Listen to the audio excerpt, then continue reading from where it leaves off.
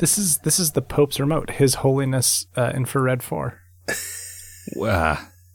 Yeah, if you see HH somewhere, that means His Holiness, and it means the person is a secret Catholic. Yeah. So that's why you name it Frog Fractions and then Glittermitten Grove. And the next one the next one has to be HH. Yeah, HH 77. Yep. Yep.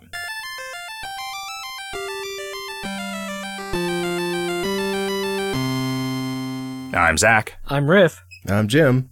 I'm Kevin. And it's time for episode number 277 of Video Games Hot Dog, a podcast about video games here in sunny San Francisco. That we've been recording for 9 seconds. It has not been sunny in San Francisco for months. This is the rainiest year in recorded history in this moist hole of a city. Are we in a drought or are we not? Make up your mind, California. We're not anymore. Yeah. We were, but we're not anymore. You gotta Was there make some up for cutoff lost time. point in the last week or something? We've came out of drought conditions for most of the state over the past couple of months. Okay. Do we know what defines that? Rainfall? Lack There of is water. there is some kind of definition. I'm just wondering, is it just that, meteorologists met, they convened and agreed they're out of a drought, or is there a number? There's a website that I check. They it's like vote a on it? government Yeah. data, and it shows maps. If you're out of the drought, you see Every white week. smoke. amidroughtornot.com. It's but don't typo it to get amidrowornot.com, because then you just get a bunch of You just get deviant art Doerden. Get a portraits of website with static HTML saying yes. naked people with ebon pecs. Is Abe Vigoda still a drought? Am I BIOS or not? Gentlemen, What is my drought.com? hamsterdrought.com. This monitor keeps showing us pictures of us, and I really need it to be off because I keep worrying that we're live streaming this on Twitch. I checked. We're not. But Well, where did you check? I checked on my phone. What if we're logged into a secret Twitch that no one knows about? It's a shadow Twitch. Yeah. Yeah, that's totally plausible. The under Twitch. Sorry, I got a bad case of... Yeah. Yeesh. They wouldn't let me Yeah. get a marriage license because I tested positive for the under Twitch. Ooh, sounds bad. How you been, guys? Pretty good. Yeah. Busy. Yeah. I ate some more soup. Yeah, did you make a super taster? Yeah, we actually shot this a month ago, and I finally got around to editing this episode.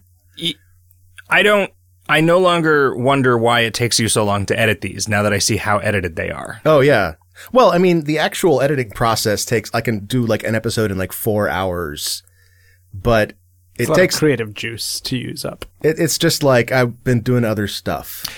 Do you shoot with multiple cameras? The first set of episodes was one camera, and we just moved it around. That sucks. It sucked. Because You, you like, can't redo get scenes? anything like a normal conversation. Well, that way. we just did it.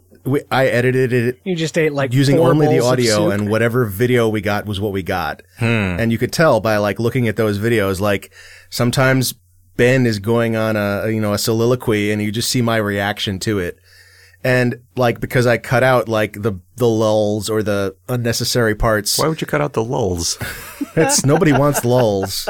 Can you explain to us what the lults are? The what? The lults? The The kids these days, they're talking about the lults. Yeah, They say no, don't that's do it the for all the about the lults. Those are the boring parts of the video you just shot. So see. you cut them out. And it didn't really bother me because that's kind of the YouTube house style is editing together multiple shots from the same angle of the same subject. So it's kind of, you see the break between, just temporal breaks without the cut to a different angle.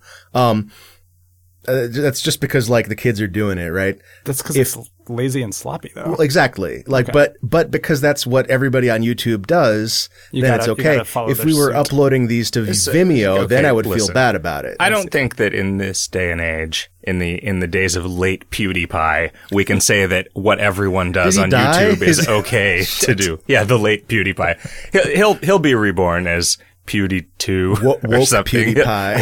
Whatever the evolution. Yeah. And the most recent batch of episodes we borrowed some cameras. We did a 3-camera shoot.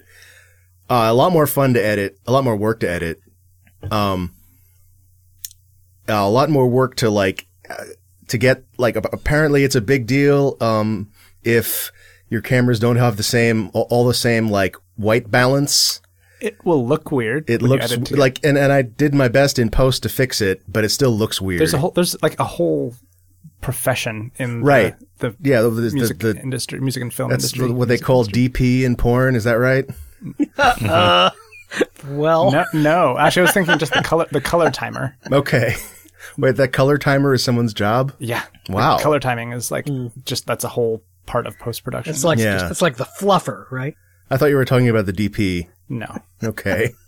They just set the lights up. They Really? record. Yeah. Oh. They set the lights up because like the director of photography doesn't run the camera because there's a cameraman for that, and they don't decide where the camera goes because that's what the director does. They are basically there to make sure that the scene is well lit. Why don't Who they handles call it the that? cinematograph? What is a cinematograph? Isn't that just what a movie is called in technical terms? I don't know. It's the place where the cinema is written down. What does the key grip do on a porn set? There was a song about this sung by Biff Tannen. He sets up lights. Okay.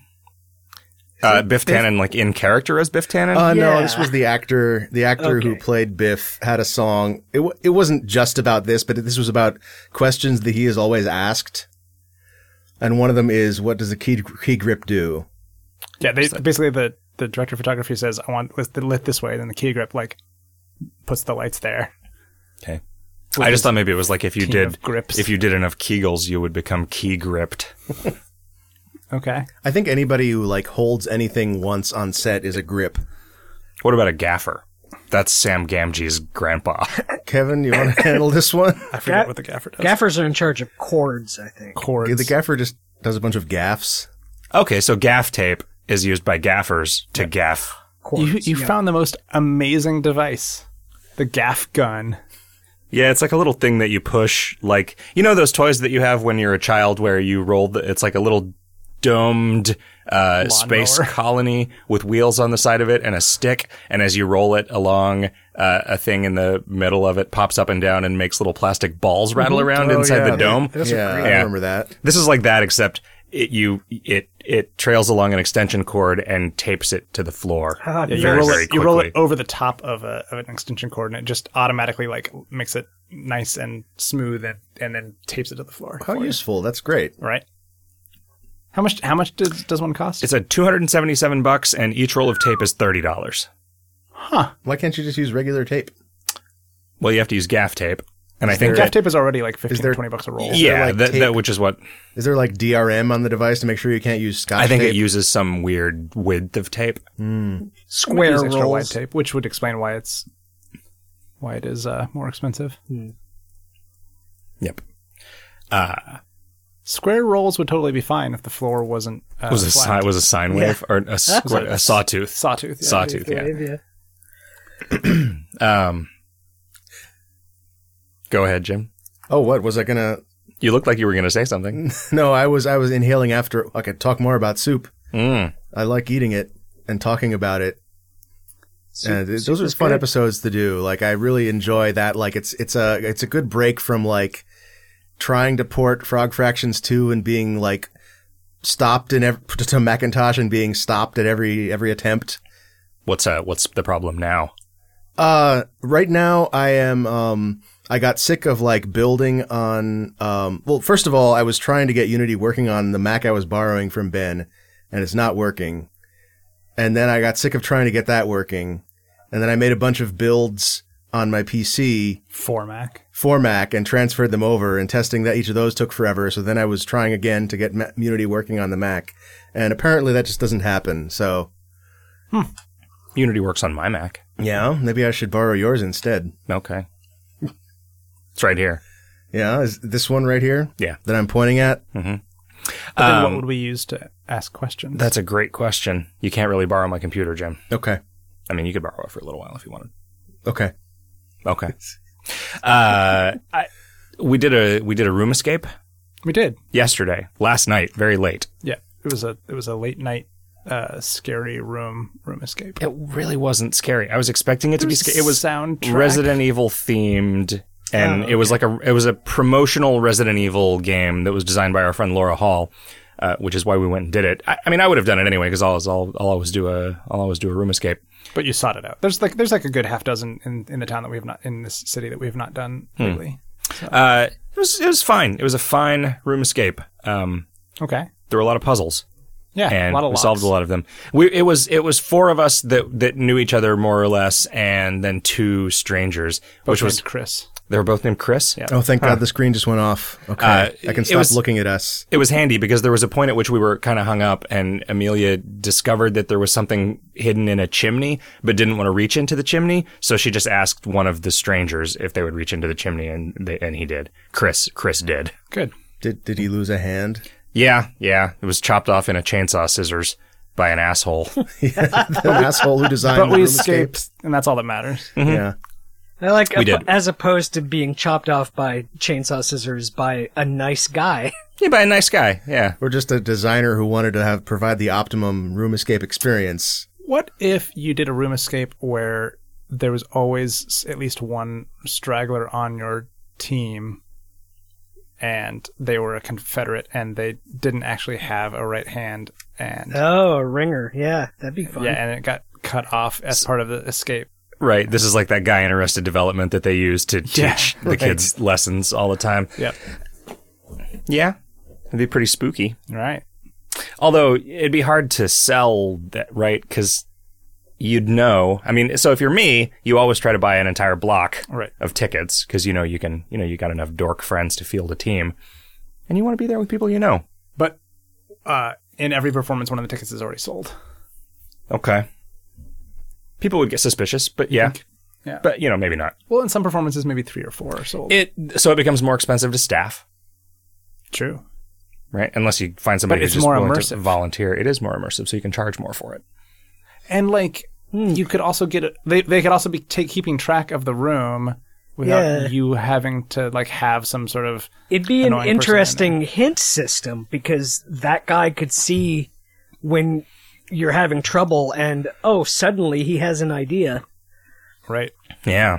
Do any of these have incentives like you pay more or less if you win? Sometimes you get a free shirt if you win. Yeah.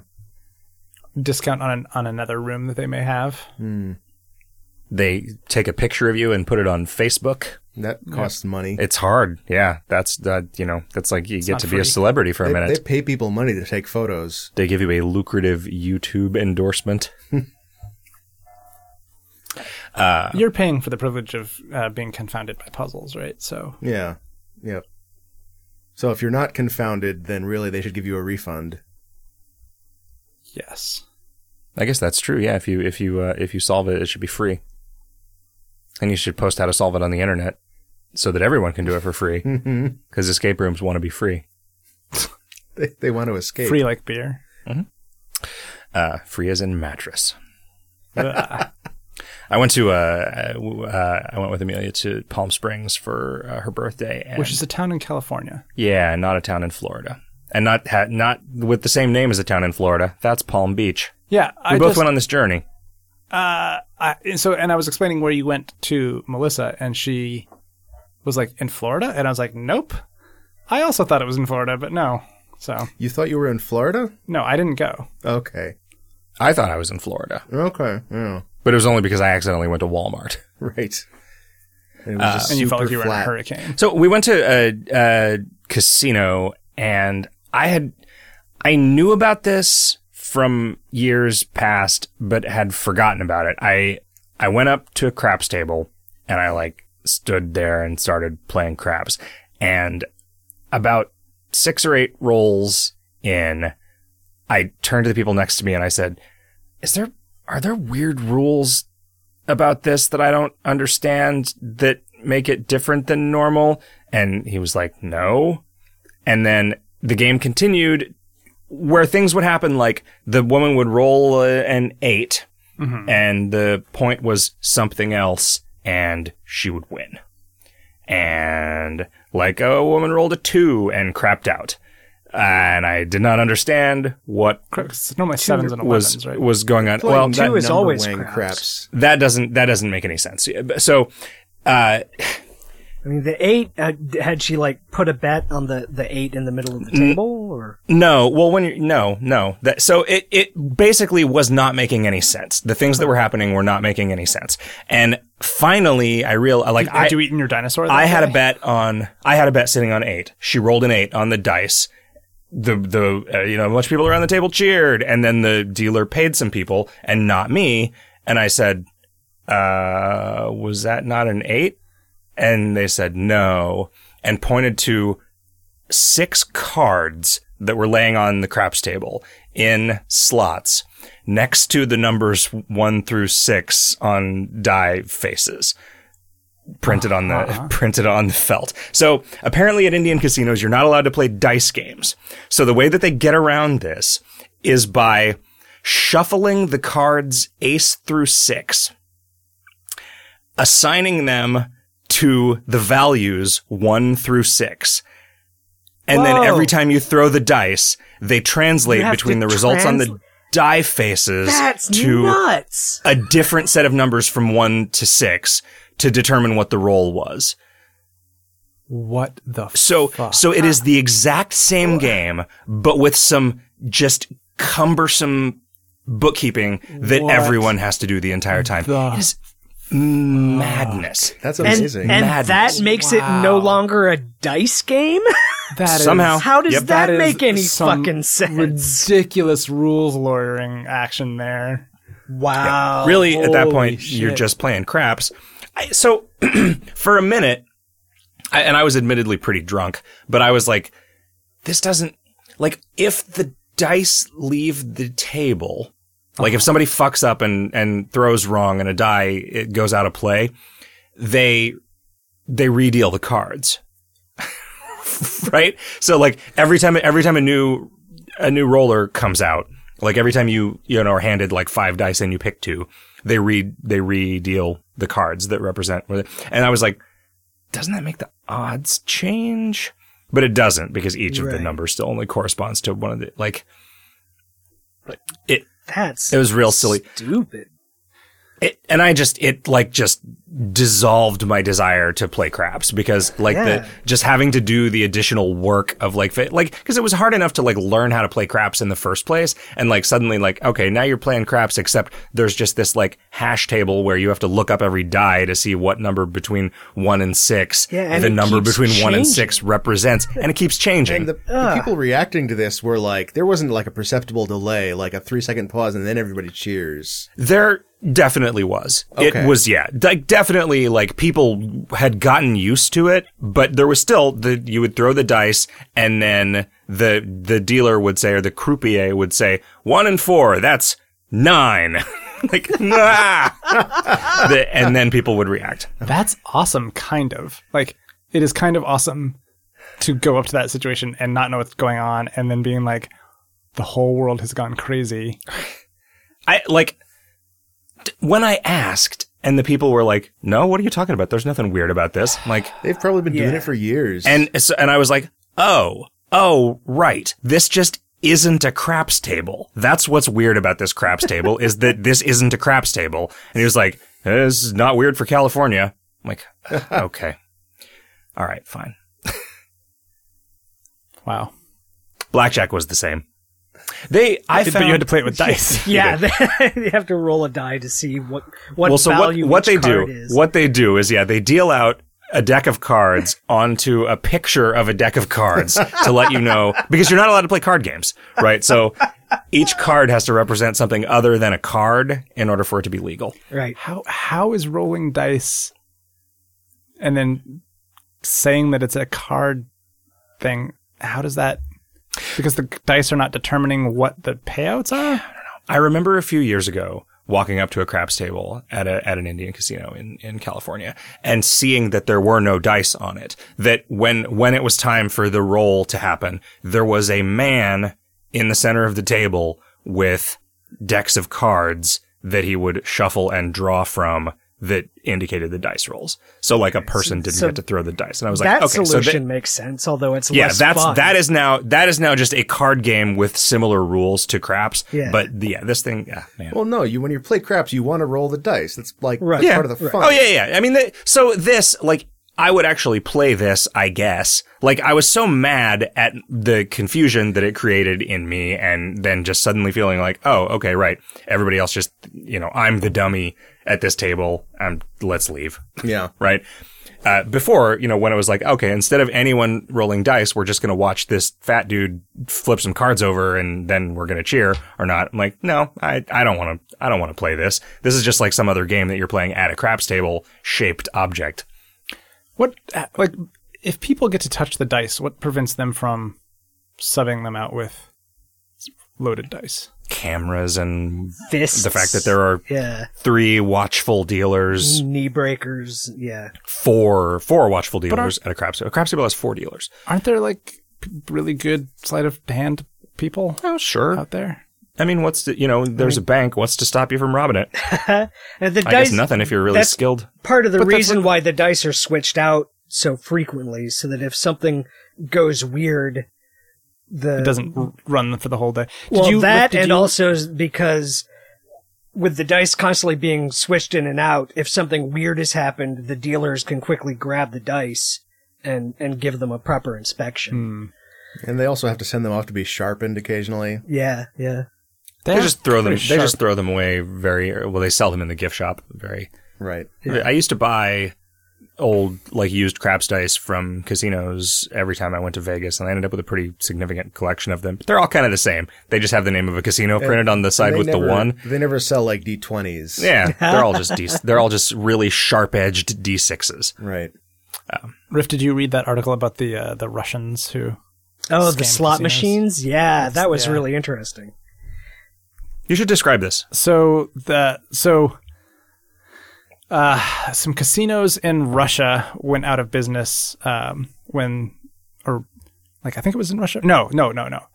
Casinos somewhere went out of business, and some Russians bought old machines, and they analyzed them to figure out how their random number generators worked, and then developed basically apps that they could record the screen, the spinning needles for a while, and then figure out what state the slot machine was in, and then tell you when to press the button to increase your odds of getting a good payout. Right. And the fact that there is this is possible to do within human reflexes. Yeah. That says to me they're doing something really dumb.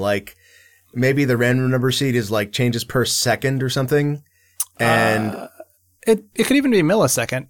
And still, if you have a clue as to when to do it, and you know what the sort of response time, you tune it to a person's response rate based on seeing a stimulus, and you can get pretty close. And all it has to do is increase the odds, because the odds are already the article pretty decent. said that the thing actually gave you the instruction to push the button a tenth of a second ahead of a time, because that's the normal human response time. Right. They'd have to have a latency adjuster like the Rock Band games. Right. So these people would just you get better. make $10,000 net per person per day in a casino, and then there were a team of 20 of them, and they would go from casino to casino and then town to town. As far as I know, that sort of thing is totally legal to do as long as you're not using a tool to do it. Because if you were doing that, app. well, they were, yeah. Yeah. But counting cards in your head is they'll kick you out. Yeah, they'll kick but you out. it's not but you illegal. can't go to But I jail think for it. actually Yeah. using a tool is illegal. So if you could just internalize run the random number generator in your head. the RNG in your head, Yeah. Because there was that win, lose, or draw. The one with the pressure luck? whammies. Yeah, Press your Oh, luck. yeah. Well, and that was they just had a number of fixed patterns that Yep. were easy to memorize.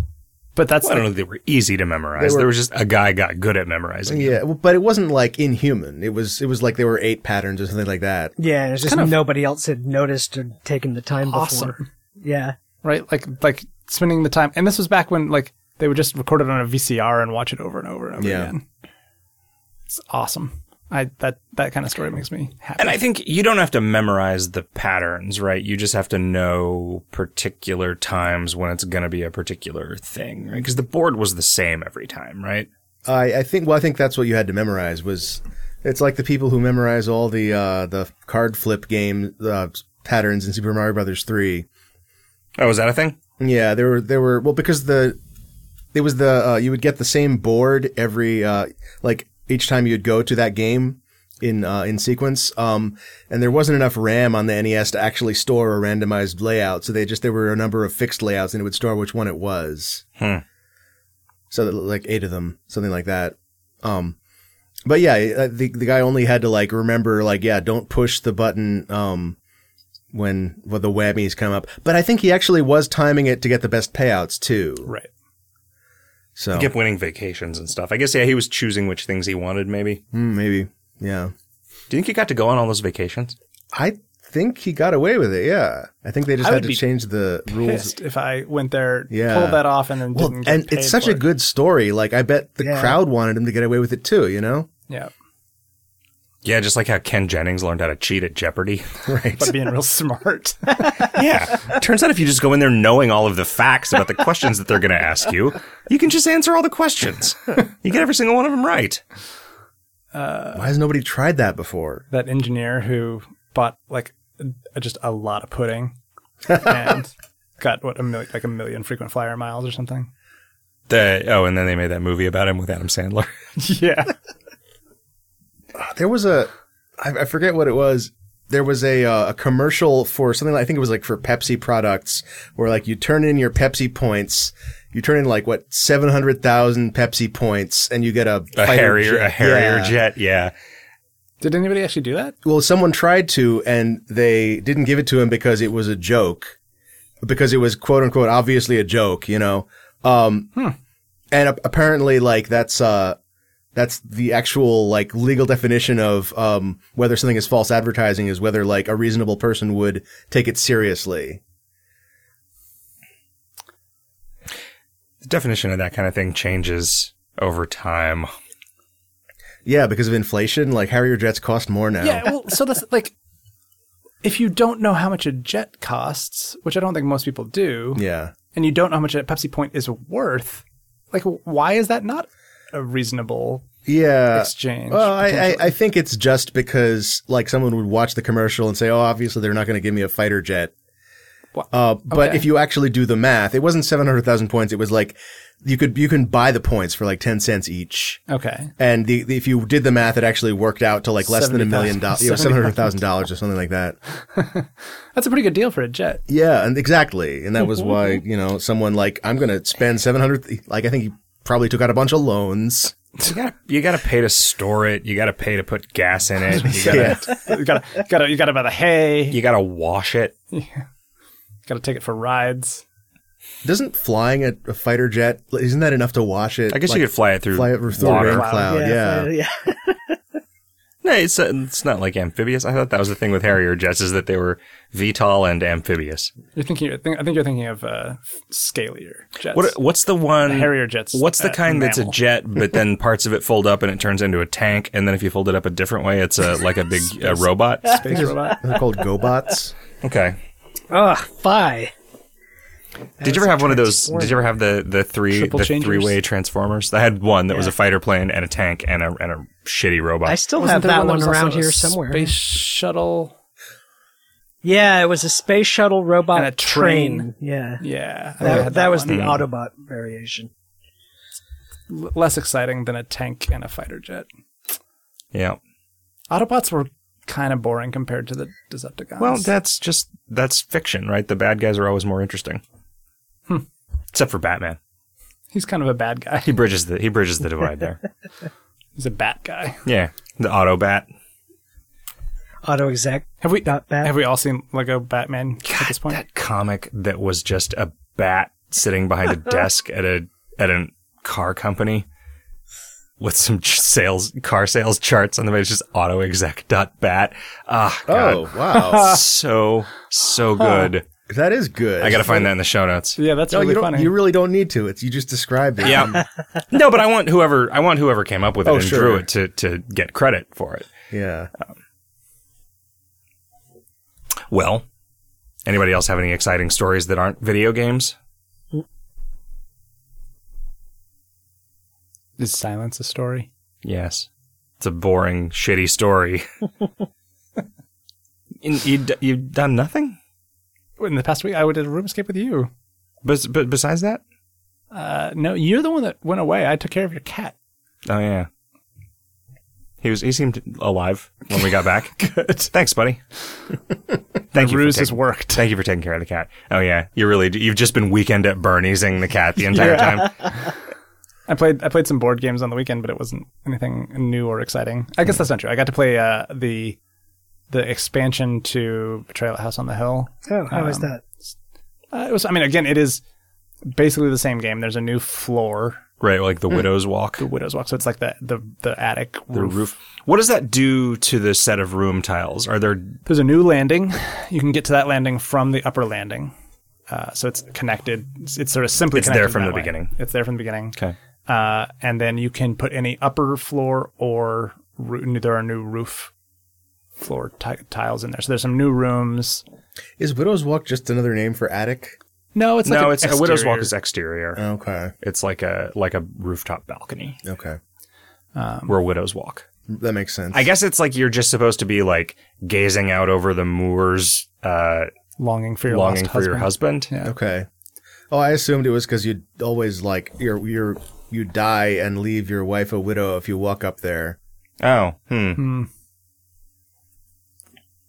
I guess if you go up there and you jumped off, you might make a widow. Right. I used a widow's walk for making spider chow mein. Wow.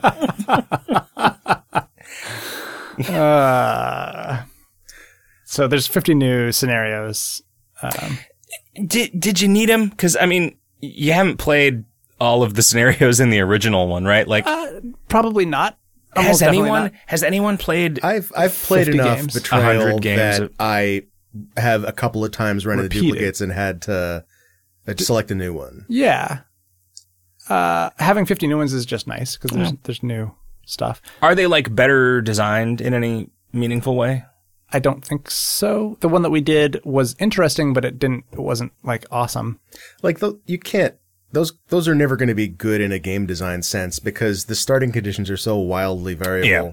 I mean, and like, I want to make it clear, I fucking love playing this game. Oh, it's yeah. really, really fun to play. It's weird. Even though it's extremely not balanced. It's just like it's way more like a collaborative, very low, like a lightweight pen and paper role-playing game. Yeah, it's more like a Haunted Mansion ride. We were thinking of some house rules, like maybe when you unlock the library, Everybody just gets the sanity. And you don't have to go there because that's just wastes everybody's time. Yep.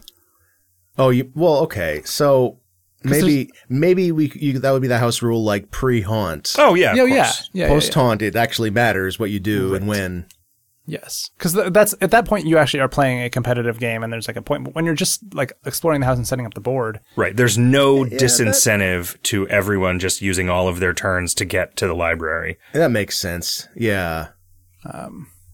The haunt that we did, it's like a slight spoilers. Had you throw away all the rest of the tiles, and not like in the garbage, but like put them away. It's a legacy game. This is Betrayal at House on the Hill legacy. Yeah. And then you take the house and you deconstruct the house that you just made and reconstruct it as part of play because it was called the House of Leavings. The Clockwork Manor. Oh. Yeah. So it was kind of interesting. And you were just trying to get out because it's a house of leaving. Yeah, you were actually just trying to get out, but there was an antagonist who was trying to make you stay. House of Leaves is about that house where there aren't any tables. All there are is the things that are used It's actually about make tables wider. It's about a play about a book about that. Okay. I borrowed it from Riff like 15 years ago and never gave it back to him. I still haven't read it. It's got those upside down parts. I really liked the most internal story of House of Leaves, and I ended up like a third of the way through the book. I was like, fuck the rest of it. I didn't even read that stuff eventually. Yeah, I kind of need to do a new read through of it, just ignoring the subtitles or not subtitles, footnotes, because that was what bogged me down the first time. Yeah. When you read a book with footnotes, do you stop and read the footnotes normally, Riff? Yeah. Yeah, me too. It's a struggle not to. Yep. I will hate it sometimes when get to they're the end of a like chapter. end of a and then- chapter footnotes. Yeah, that's when you have to flip back and forth and keep your thumb on that other page. Yeah, it's Because like a book that does that, either I'm constantly flipping back and forth to read them, or I'm not reading them at all, because there's no way at the end of a chapter that I'm just going to like flip backwards to see where the footnotes were referenced. Yeah. If the footnotes provide enough context to like, oh yeah, that was that thing you talked about, but if it's just like, this happened in, I'm like, See so-and-so, 1984. Cool. Thanks. Well, Kevin, have you played any video games? I have been continued to play Deus Ex Mankind Divided. I left Prague and went to another place in Prague. It's on the outskirts of Prague, called Golem City, which is where they send all the augmented people that can't afford to sort of pay their way. It was cool. It's a huge additional new level. Like, the level design is just really good. I don't know. The level design in this game is really satisfying in a way that I feel like is better than Human Revolution. Because I feel like the engine is almost exactly the same in other respects. So I feel like they just got better at making content. Did you have any cool moments? Looking at every single thing. Yeah, I mean, that's your cool moment, and everything is just doing every methodical thing. Yeah, poking around in every crack, in every crevice. I got the achievement for returning the penguin to his colony, which is like that one's in Super Mario 64 as well. Oh yeah, sort of. Okay. Does the penguin go into your inventory? No. You have to carry the fucking penguin around. I see. Oh, I thought it would follow like the you garden around like an gnome adorable puppy. in Half-Life. Yeah, there's a basketball. You have to carry it in Super Mario 64. There's a basketball and a basketball hoop somewhere in the game. That you have to, I think that's one that they do every game. If you do a backflip, does the penguin imitate you by doing a backflip as well? I don't think you can do a backflip. Oh, because that's a feature in Super Mario 64. Cut a guard's throat. Does the penguin imitate Does you? the penguin cut a pigeon's throat? I spend a lot of time trying to figure out exactly how to get two guards to walk near each other so that I can do a multiple takedown and get extra experience. Is there a penguin that is near the colony that if you bring that one to them, they yell at you because it's not the right penguin? No. When you put the penguin down in the like place where it's supposed to be up, not only do you get the achievement or whatever, but then like a little panel opens up and you get a free extra praxis point. Nice. It's like, here, we're going to reward panel opens up on the penguin. Yeah. The praxis was into the penguin all along. No, on the wall. But apparently there's going to come some points in the future where I have to make some binary choices, and I'm not excited about having to do that. Like, you've got to rescue the girl or the dog, right, or something, right? Like, and I'm like, Is it a girl dog? I don't think so. Yeah, that's. I think it's a girl og. Okay. It's a real oggy doggy. Is that if you have your dog's heart replaced with a Pacemaker? That's how that works. If you just replace the heart with a pacemaker, You're going to have a hard time? yeah. Artificial dog heart? Do they have artificial hearts for other species Besides dogs, besides I don't humans? think so. Could you, Anything else? if they did, could you get like your human heart replaced with like 2 dog hearts? Or a cow stomach could be replaced by 4 human stomachs. 4 artificial stomachs. Human stomachs. Kevin, you're in much higher spirits this week than in previous weeks that I can remember. Is that true? You seem to be. I'm trying to get out of my hole. Yeah, that's So, good. Yeah. I was wondering if it was like, was there another like a Trump P thing that made everybody happy that I didn't know about? No, I mean, I have been heartened by how much resistance there has continued to be. Sure. So we'll see. Like, what's weird to me is like there was this groundswell of resistance against the Democrats in 2008 and 2009. that I didn't really hear about at all. Yeah. Which is effectively how the Tea Party got a foothold and how the Democrats lost the like majority in the Congress, right? Right. And so are we just on the flip side, and like now there's a huge swell of resistance on the liberal side, and the conservative sides aren't going to notice that this is happening? Like, I think everybody's a lot more politically aware right now that who? Like, Yeah. like, Do you on only both think that sides? because all your friends are liberals? Yeah. No, like I will occasionally deliberately go to, someone else's filter bubble just to see what they're seeing. And maybe like that sample point isn't really representative because Because it is just nothing but interracial porn. but it seems to me that everybody's a lot more aware right now. Okay. Yeah, I don't know. It's interesting times, right? Like, It is that. Oh, but like it's good to see you perky. I also just have to like I'm gonna be interacting with a bunch of people in the near future, demoing the game, so I've got to be in better spirits. Yep. Also, I've started doing heroin. You gotta write some fucking puzzles, man. Put them on Twitter. It's the next step. Well, at least put them in the dictionary. Okay. We have to look. Merriam-Webster is one of the, one of the biggest sources of the resistance. It's true. You have to do your part to help him. You have to literally do like this would be like if you. Oh, sorry, I can't help you, Teen Vogue. I'm too depressed about Trump. Yep. Merriam-Webster and Teen Vogue. Riff. There are bright lights. Mm-hmm. Riff, what are your bright lights in your video game sky? What was I had the name of it in my head just a minute ago. What was Pokemon. Well, no, a new thing. Well, not even actually new, but new to me. What was the one? What's that? That horror sliding on ice puzzle game? Super Mario Slayaway Camp. Slayaway Camp. Yeah. That just came out for iOS. Yeah, it did. I've been playing it on my iPad. It's pretty good. It gets real tricky. When I played that on the PC, I was like, this is a phone game on my PC.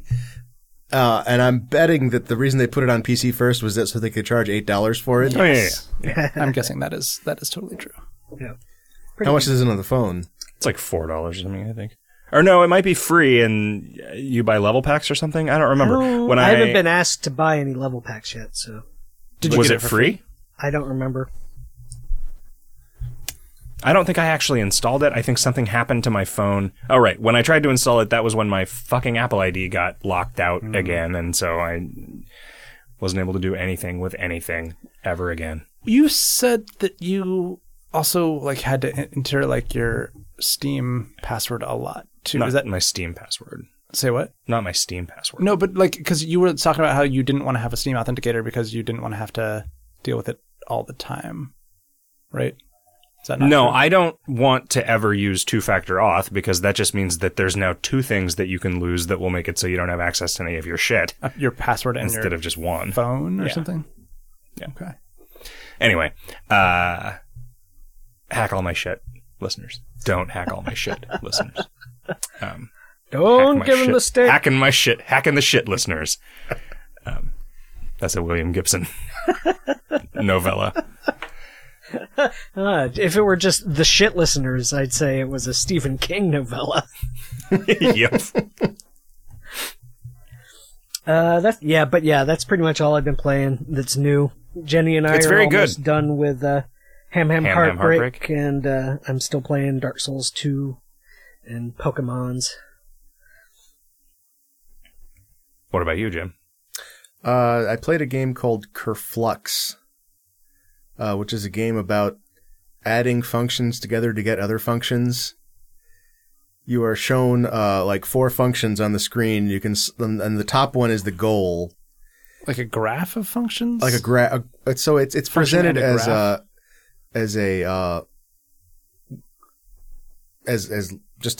It's presented in a few different ways, but effectively it is you can think of it as a function over time, like an audio signal.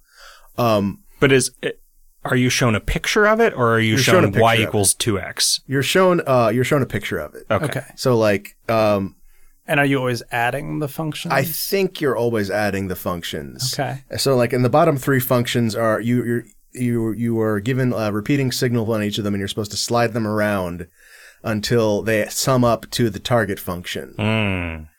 Okay. And Slide what around? slide the phase of each signal.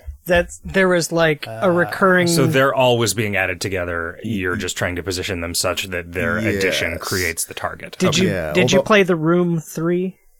No, I did not. Is because I'm wondering if there was a recurring thing in that sounded like what you're describing. That's interesting. Now I feel like I never finished the Room 1. Now I feel like I need to Oh, play you should the Room play 1 all of and them. 2. They're Yeah, great. you should play they're all really of them. They're quite very good.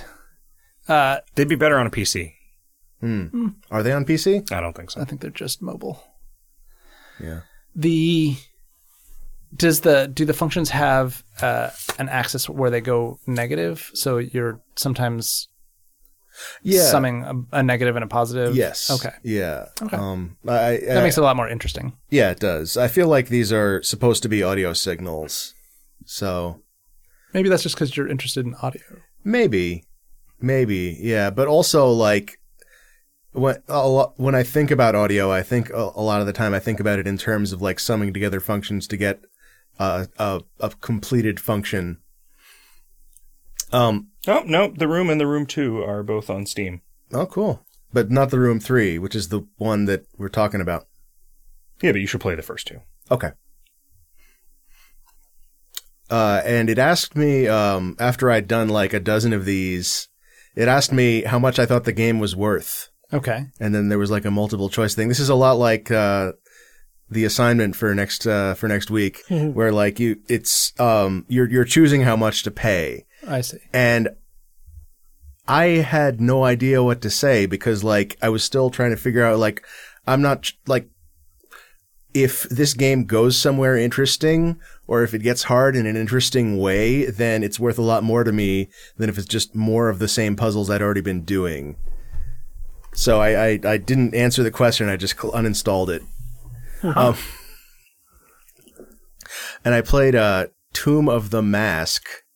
Oh, yeah. Do you know about this one? Yeah. This is a phone game. It's sort of a platformer where you effectively swipe to change gravity.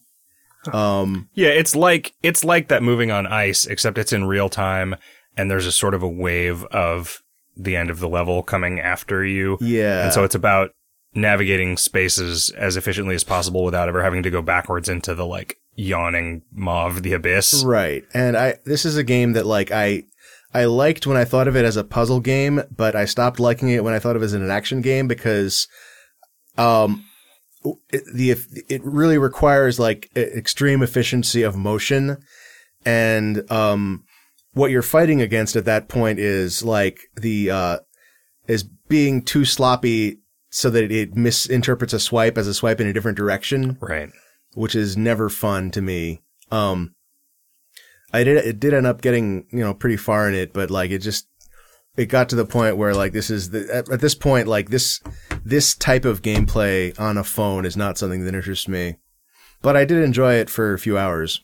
It's free to start at least. And I played a game called Refunked, which I was talking about on Twitter. It is a first person platformer, like a kind of a minimalist parkour thing in a world of rectangular prisms, that is like really compelling, except despite having basically no art or level design, which I thought was really interesting. Is it procedurally generated spaces or? It's not actually procedurally generated. It is designed, but it feels procedural. It feels like this was kind of just slapped together, and all the fun comes from the way you move and the mechanics. I was really impressed. I was it's like $3 on Steam, and it's half an hour long, so not much of a time investment, and it just was like a really delightful like half hour of like moving through these spaces and figuring out how the game works. So that's something I recommend people check out.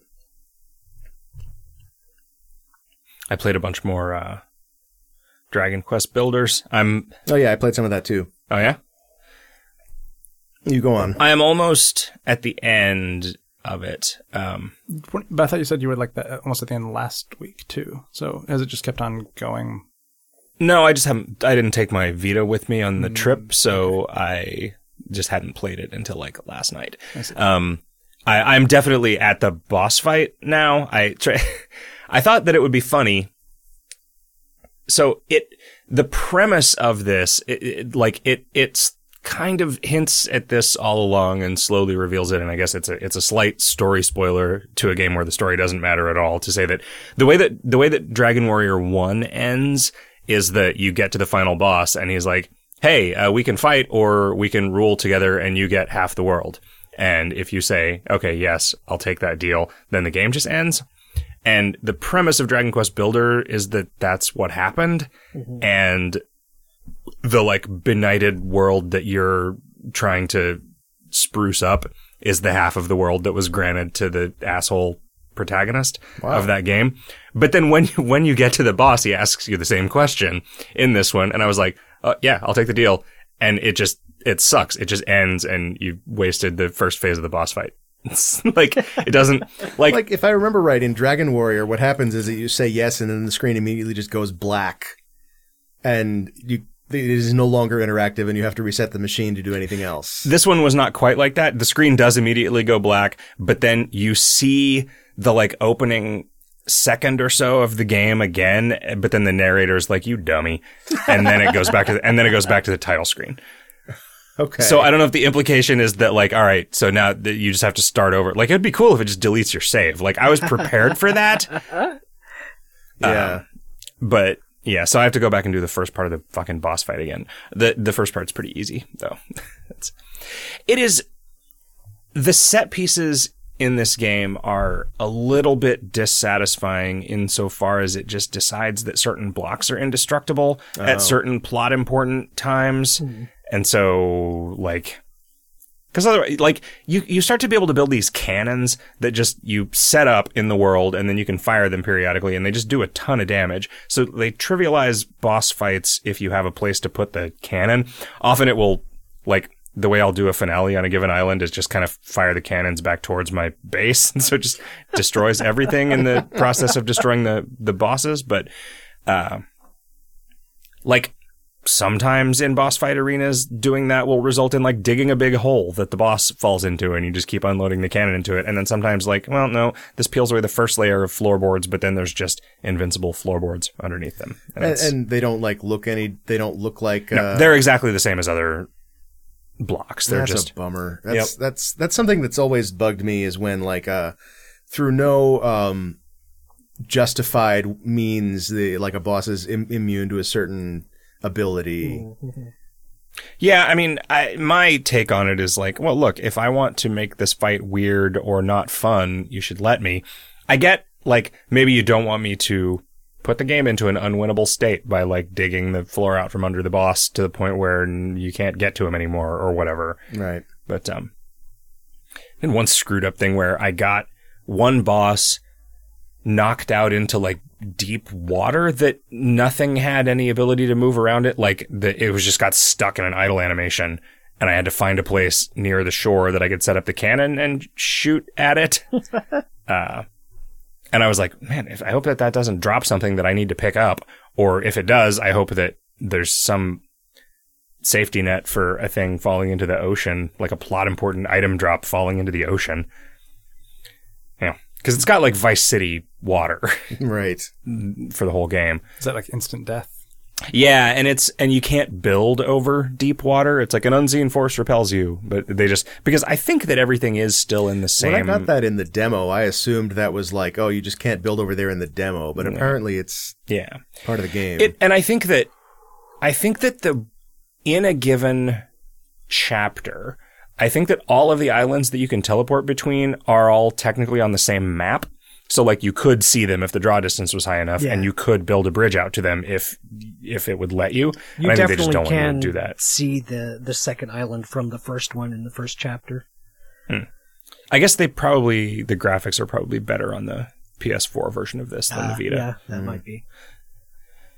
Anyway, it's real good. And I've been continuing at work to play through that Limelight game, just that really minimalist sort of maze puzzle game that was in the Steam top seller list, still does not have a Metacritic score. They're like begging people in the updates to submit user reviews so that it will exist on Metacritic. It's like just that sort of weird. User reviews didn't matter on Metacritic. Yeah, I don't know. Huh. They show up, but at least maybe it's something that you can point to and say, hey, review this. I see. Outlet. Metacritic being important seems like a thing that's not going to last very much longer. Does the Metacritic score still show up in the Steam interface? Yes. Yeah. Anyway, Limelight's good. And it's like, seems like they're in this frustrating position where it's like they're selling, but nobody's talking about it. Yeah. Or they sold for a minute, but nobody's talking about it. Yep. I also, I played, I forget who it was. It might have been Justin Bortnick, who told me in the Slack. It was somebody in the Video Games Hot Dog Slack was like, hey, there's some new White Wolf games. They released 2 phone games, one in the Vampire the Masquerade fiction and one in the Mage the Ascension fiction, called Vampire: Prelude and Mage: Refuge. And they're more or less Twine games. The Mage one is a very straightforward, like, branching narrative with a whole bunch of endings, but it is just, this is a story about you. You are a particular character, like, you are this woman, this is what your life is, like, this is what the story is, and you, like, you're in Sweden working at a Syrian refugee, like, aid center, like soup kitchen kind of thing. And you discover that you have magic, and then you suddenly become like a pawn of rival factions. And I'm sure that the choices that I made were me aligning with some faction that exists in the fiction of that universe and choosing which one of them got to take over Sweden and what was going to happen to all the Syrian refugees, I guess. But not knowing anything about it, I was just like, okay, I'm just going to do what seems like it'd be the coolest at any given point, or like what I would do given an ethical dilemma. The vampire one is way more linear, but way more interesting to me narratively, because it is entirely takes place in a fake text message UI. So the entire story is told by you receiving text messages from different people and sending text messages to different people. You occasionally make a 1 or 2 choice, a 1 or 2 option choice. And often what will happen is if it's in an action scene, one of those choices will just lead to you dying, and then it just restarts you at the point where you made the choice. Or in some cases, like minutes before you made the choice. So there's like this whole ending sequence that is a really complicated little choose your own adventure fight, and at any point where you fuck up, it just starts over. And so it's just minutes and minutes and minutes to get back to it, and there's no way to speed it up. So that kind of sucked. That was a sort of a shitty, because I think that it's basically a situation where narratively you're trying to keep a conversation going with somebody long enough to like keep them distracted, but not make them so mad that they kill you. Okay. And so I think that there's just a score that it's keeping, so it doesn't know when your failure state was necessarily. It could, but yeah. Anyway, I was stuck in that for a long time. I eventually had to find a walkthrough, and then in finding the walkthrough, the only place that I could find on the internet where anybody was talking about this game, like to the point, as like tremendously popular as it seems like Dragon Quest Builders is, like given the number of outlets I've heard talking about it, and I mean it's like a Dragon Quest game, right? So like I imagine that hundreds of thousands of people bought this game, right? Because that's a huge market for that. It is like a giant pain in the ass to find out any fucking information about it on the internet, because the internet is just really bad at that stuff now. Did you try YouTube? Anyway, I guess that's what you got to do. The only conversation that I could find about this vampire game was in the White Wolf RPG subreddit, where there was a single thread announcing the game, and 99% of the comments in the thread were like people being pissed off that White Wolf, and I don't even think it was White Wolf. I think it was whoever has the license to make video games out of this, but maybe it was White Wolf. Pissed off at them for hiring Zach Smith, who's the guy that does that like D&D with porn stars thing for The Escapist. Like, just a bunch of people say, I'm never doing business with you again because you hired this guy who is like a serial online harasser. A lot of deleted comments describing things that he had done, followed by replies from him saying, this is all fake. And then there was a statement on the White Wolf website that was like, we're aware of the allegations against this guy. We investigated them, determined them not to be true. So enjoy the game. We're happy that he did such a good job of writing it for us. And like, suddenly, because I looked up how to get through this fucking boss fight that was really frustrating, now it's like, okay, well, am I a bad person because I bought this? A lot of people think so. It's always it's always nice to like suddenly have to worry about, oh shit, now I have to like do a bunch of research to make a decision. That you can't necessarily trust. Yeah, exactly. Yeah, I mean, looking at it, like, so like if somebody says this person was an asshole online, usually it's true. Yeah. Right? And I mean, that just from a probability standpoint. From what I can see of this guy, like, he's definitely like a abrasive person. Yeah, he's like one of those dudes, right? What I specifically heard about the situation was that there's a trans vampire character in it, like an evil blood-sucking trans person who has the same name as a real-life trans person who has been, like, the subject of massive harassment campaigns from this guy. That seems pretty easily fact-checkable. Yeah, I did not bother to do that fact-checking, so I don't know. Right. Right, that, like, after I had already gotten through that part of the story, like, that person, that character in the story was not, I mean, like, it's a fiction where everybody's a murderer, right? And like, that character was not specifically any more repugnant than any other character. So who knows? Like, yeah, whatever. Something that I thought was interesting, almost no case were, maybe that's not true. It did a thing that I think is interesting. You have like a sort of like a best friend character that you're doing, like the one character that you sort of know you can trust the entire time has a gender ambiguous name, and I don't think it ever tells you the player character's gender either.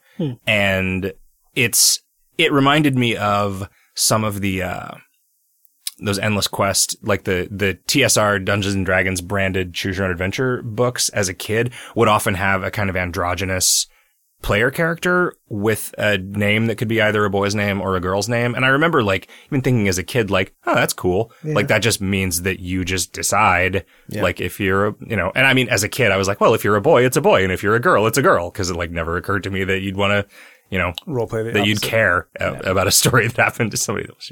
But one thing that makes it harder for me to like, think, oh yeah, well I shouldn't like buy things that this guy writes because this guy is some sort of like homophobic or transphobic monster, is like playing it. I was like, yeah, this is like an extremely deliberately like intersectional storytelling thing. Like he made a lot of choices. Like he like very much made this about every kind of person at once, as opposed to like using anything about gender identity or gender as like a character shortcut. Right. And it's like, so fuck, who the fuck knows? I mean, I was enjoying this game, and then it was aggravating to me that it's like, all right, well, apparently there's so much like identity politics drama surrounding this that it completely dominates the conversation about it as a work, which, this might be one of those things where the way that I feel about this has become wrong over the 15 years since I first started saying it on podcasts. But like, I still think it's okay to buy Orson Scott Card books, even though he's an asshole, because his books are good. And, like, because to me, it doesn't really matter whether this guy is a bad guy or not. I sort of just wanted to be able to find conversation about the game that wasn't about the guy. And, you know, people got the right to talk about whatever they want to talk about, but I don't know. What do you think? Would you buy a game by Donald Trump? I would pirate a game, but if it was really good. I mean, when I was a kid, we had a copy of his board game. It was crappy. Oh yeah, there's. He probably didn't make that himself, though. I bought a chair by Donald Trump back in the day. There are some The Apprentice video games that are probably terrible, but like if they were amazing, then I wanted to play them. You would just steal them? Yeah. Well, this is on iOS, so you can't steal it. Yeah, fair enough. Anyway, it's a fucking fun game. It was, I mean, the vampire one is probably 3 hours long if you read fast. The mage one was half an hour long, but I think has a lot more branching, has a lot more different endings, and like you can play through it differently. Like it seems like there's a question early on in the mage one that sort of determines your character class, and I don't know how different mine was from the others, but the story really becomes about the particular powers that you choose, and like how to, like, oh man, I gotta make so much soup and there's only like an hour to make all this soup. It's like, that's okay. And then you have 3 different like rationales for saying why that's okay. It's like, I can always get people to help me. No one likes soup anyway. I find that I'm really fast when I need to be. And then so like I picked that one and it was like, okay, well, you did some weird time travel shit and you made you did 4 hours worth of soup cooking in an hour and everybody's like really tired and confused. But hey, here's all this soup. Feed all the refugees. And, so then I like the rest of the story is about me like changing the clock on my phone to travel through time. And that's like the major plot, like that's a major plot element later in the sort of relationship that you have with these other 2 characters that are one of the sort of warring factions. And I wonder if you choose the one that's like, I can always get people to help me if you get like mental domination powers or whatever. Right. And then I always thought it's interesting when a choice in a branching narrative actually is affecting the past. Yeah. You mean like retcon? Effectively, yeah. Like something that wasn't specified in the story up to that point, you are specifying it now retroactively with this choice. Like, for example, in Frog Fractions, there's a moment where you're asked a bunch of questions about the history of Bug Mars, and because I wanted it to be fun and not tedious, I just whatever answer the player chose was the correct answer. Right. And this actually doesn't feed into gameplay at all later, but if effectively you are deciding what the history of Bug Mars was at that point as the player. Yeah, like at the beginning of Earthbound, when you tell it what your favorite food is, you're deciding what they serve at all those restaurants, right? Yeah. Or whatever happens with that. Yeah. That fits within the mage framework as well. Just sort of the whole notion of magic and Mage Ascension is like if you exert your will over the world enough, it changes to your will. Yeah, it's like consensus reality. Yeah. Right? Like if you can convince enough people that you just shot a fireball across the room, you did. Right. Like kind of thing. Yeah. So it's neat to see like those 2 games with simultaneous releases with very different approaches to storytelling in interactive fiction. That it seems like there is some systemic stuff going on in the Mage one because certain choices would cause like a rune to appear behind the text, like as just a little like effect. And it's like, okay, that was like clearly something that would maybe mean something if I knew more about Mage the Ascension. The vampire one is very linear. There's really only one way. Apparently there's 2 distinct storylines that you can kind of fork off of in the beginning. And everybody was pretty agreed that the New York one was really bad and the Seattle one was really good. And I did the New York one and it seemed fine. But then later it's like this choice you'll die, this choice you'll continue. And that's pretty much it. But you can, So it seems like there's a little bit, especially earlier on, there's a little bit of gameplay things. Like when you're sort of like somebody who's become a vampire. It's kind of like Bloodlines, in that you're someone who was sort of illicitly made into a vampire and nobody explained to you how anything works. And you're just texting your other friend who this also happened to. It was like, what the fuck? Why is the sun hurt? I'm hungry, but I don't want nachos. And you like choose between two people to eat, to like prey upon in the first time that you do it.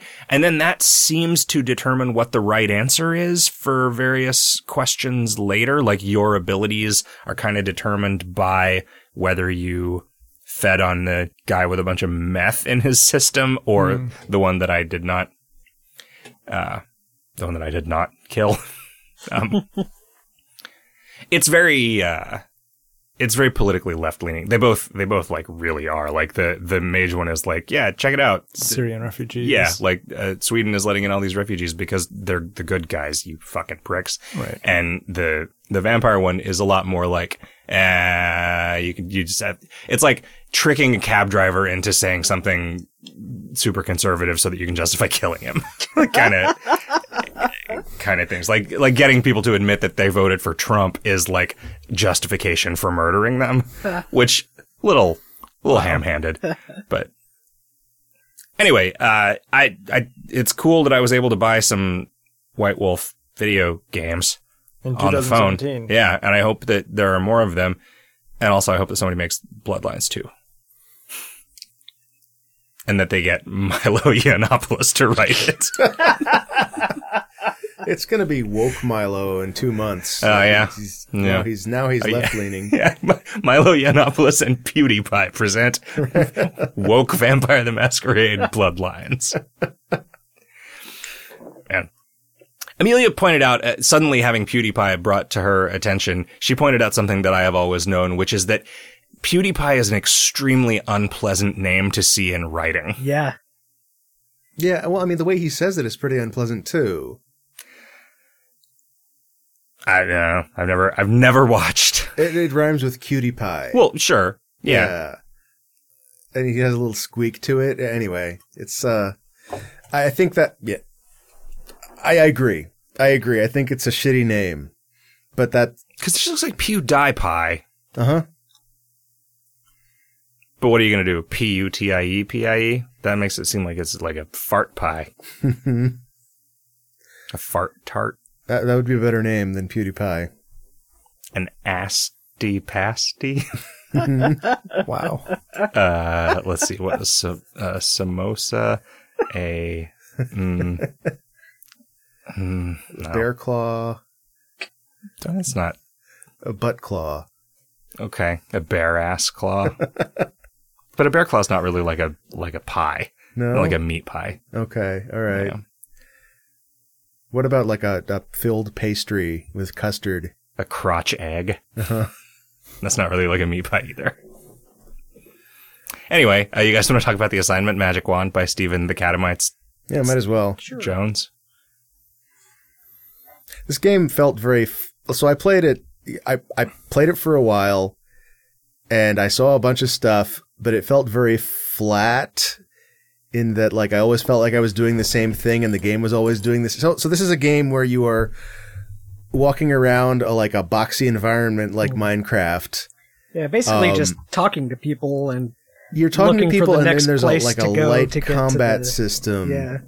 Sometimes the thing rushes at you. And what the people It's say is... voxely, but it's not deformable like Minecraft, which I think is a Right. major difference. Yes, agreed. No, it's just kind of aesthetically like Minecraft. And the voxels are character height. one unit tall, which is Yeah. also a difference. Yeah. You can jump onto one of them. Yeah. And so, Sort like, of. it's aesthetically interesting, although I didn't actually like it. I think it's probably deliberately meant to be sort of headache-inducing. Yeah, and the fact that it's isometric projection is probably part of that.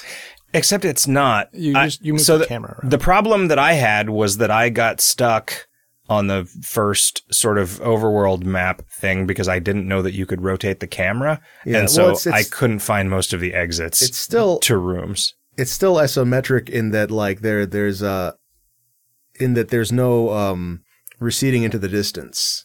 Oh, I see what you mean. Yeah. That's not what isometric means. There is a 30-degree angle Okay. in that.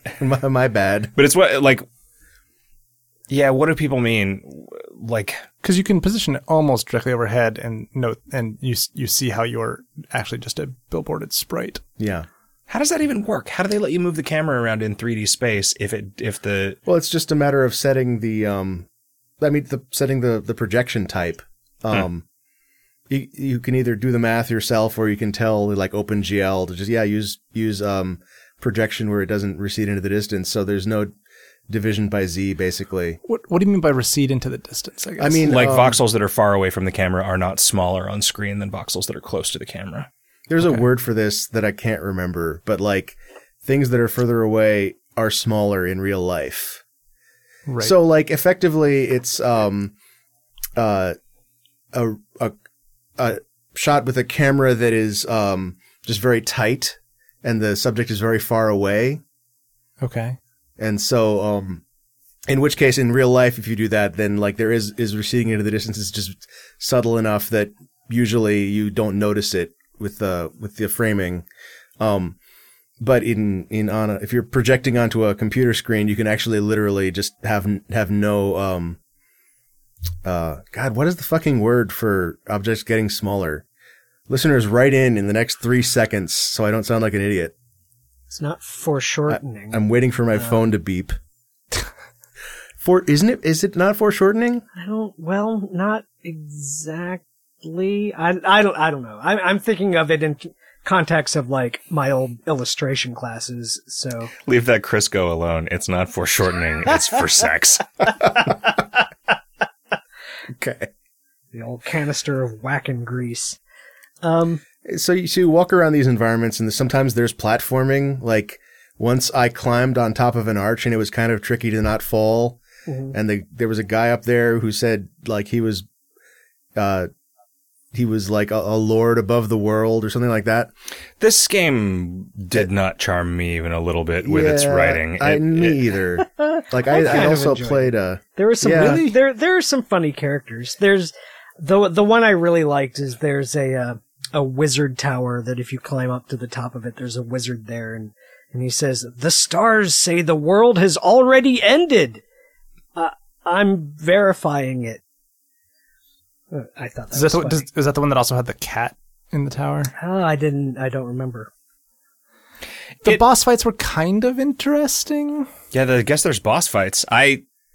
I didn't know you could rotate the camera, so I was stuck in, like, I just went around and get to the overworld? talked to everyone that I saw. Yeah, I got to the first overworld thing, but then the whatever place you're supposed to go to move on to the second one, I just didn't know there was a door because it was behind something. right. And so I was like, well, I guess I've been Exhausted everywhere this game. and done everything that isn't so impenetrable that I'm not going to figure it out in half an hour. like of It's playing, a weird structure where it's like a main trunk and then a bunch of very short branches at like 2 or 3 nodes. And then one of those branches turns out to be where you go to get to the next bit. Is that what happened? Because I didn't. That's how it felt to me. Did you get to the train? Yes, I did. Yeah. Then did you get to the airship? Yeah. I don't remember if I got to the airship. Okay. But Because like those are the two. Those are the two sort of. I felt like trunk bits. I hit a few places that seemed like there were a bunch of branches, and I just picked one at random, and it just kept going. And then I got to another, I got past the train, and I got to another thing that looked like it had a bunch of branches, and I was just like, this game is enormous, but there's not that there doesn't feel like there's any progression to it. You're actually you find a wand and then there is an ending when you return to the hotel that you started in. Yeah. But it's weird. I like about 2/3 of the way through, I just stopped interacting with the characters because they they never but that's really the- have it. I mean, they don't do anything important. Like but that's if the that's the good content. part of if that's the good part of the game, then like I get it then, except I don't get it. Like it was such nonsense 90% of the time that I just like I couldn't get into I it. totally could see like a certain kind of person thinking it was hilarious. I mean, To the greasy urn or whatever. Did you see I that? would read all of them. Like, I would just read a text dump of this game, and there would be some funny things in there, and I wouldn't feel like I had wasted the, 15 minutes that it took. But man, am I not fucking walking between all these people to see these lines of text. Right. Like, You walk a lot faster if your sword isn't drawn, Yeah. which is kind of a frustrating. Oh, I didn't figure that out. I didn't know why I was walking faster sometimes. Yeah. Did you guys play Space Funeral? I played a little bit of that, and my reaction was pretty much the same. Yeah. I Just played Space something that I Funeral thought is- was Space Funeral, but that was not it. Space Funeral is like, I don't know, it's I don't know, I guess if this is Final Fantasy VII, then Space Funeral is Final Fantasy II, except it's super morose, where this one is super cheerful. Hmm. Well, and also this one has real-time combat. Yeah, that's where my metaphor falls down. But it just doesn't matter. Like, it doesn't matter if your hit points go down to 0. Right? Yeah, They just keep I had going negative 1,000 hit points at the end of the game. Yeah. I was drinking sodas to keep it up. Yeah. There's buying when you go into capsule? negatives, like little angels appear that you can kill to gain hit points back. Yeah. And they make a really annoying sound when they're following you.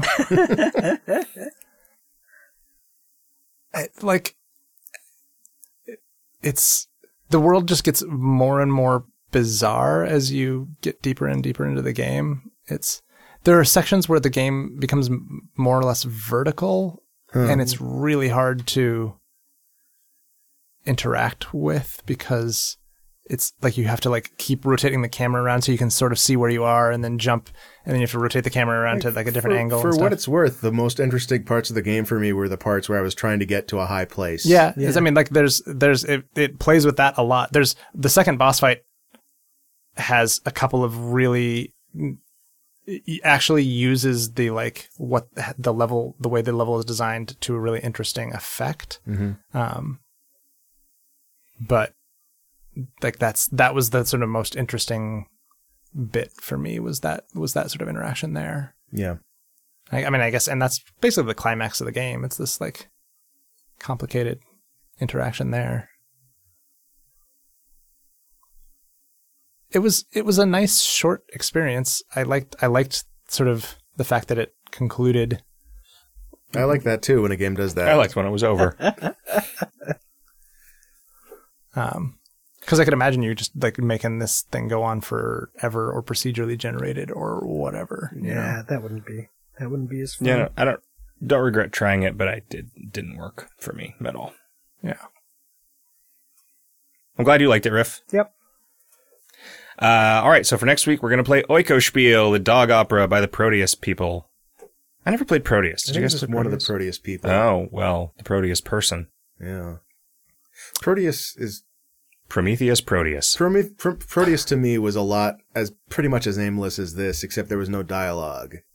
As this, but as Magic Wand.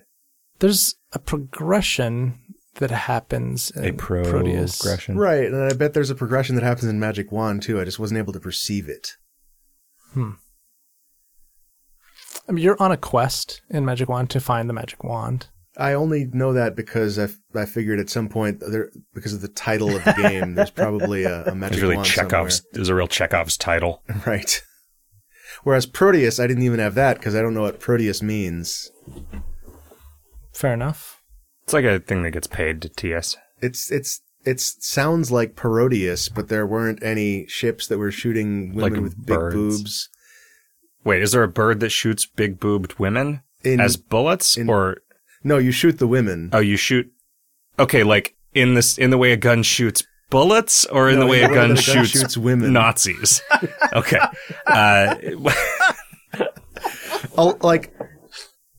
There are a number of kinds of bosses in Parodius, but a lot of them are just big chested women. I don't think I ever finished the first level of Parodius. It's not very good. There's not nudity in it, though, is there? No, I don't think so. Okay. Because if there is, you're going to go back Check it out. Oh, sure. Yeah. Oh, you know what? I may be thinking of Sexy Parodius. Okay. That makes more sense to me, because I was sitting here thinking, wasn't Parodius all like weird-looking penguins and shit? Yeah, I think of it as a thing where penguins. Pixel graphics way different than me. You really were asking me a lot of questions like about those penguins, like those big-titted women on Easter Island that you always see the pictures of. Yeah, yep. Sometimes they take out the nipples and put them on, and it looks really creepy. Yeah. Anyway, Oikospiel. Oikospiel. Jim, you've played a bunch of this and said it's good. I liked it a lot. I played it for IGF, and so if we hate it, you can tell us why we're wrong. Probably not. I probably will. Like, I could totally see people hating this game, but I liked it a lot. Zach, you're probably going to hate it. Why? It's just because you hate everything. I do not. Okay. It's just my sense of who you are as a person. I hate it when you say that. Okay. Guys, I've had boy, especially these last few seconds. Boy, oh boy. Yeah, no, I'm so overcome with hatred of everything that I can't even concentrate enough to tell us who this episode of Video Games Hot Dog was brought to us by our generous Patreon backers like you. And Chef Boy Oh Boy. Taft Cleveland. Cinnamon Whiskey. Grapefruit It sounds taffy. like a porn star name. Apple juice. Porn star name. Naughty Pine. Monty Python. Baudelarized pine. Floorboards. Yes. Boar good. floors. Okay. Gentlemen, I've had a fantastic time recording episode number 277 of Video Games Hot Dog with you, and I hope we do it again real soon. And listeners, I hope you'll join us. And until then, cockaboo balaya. Oh, Hey, good night, everybody. it's an oldie but a goodie. Have a great week, everybody.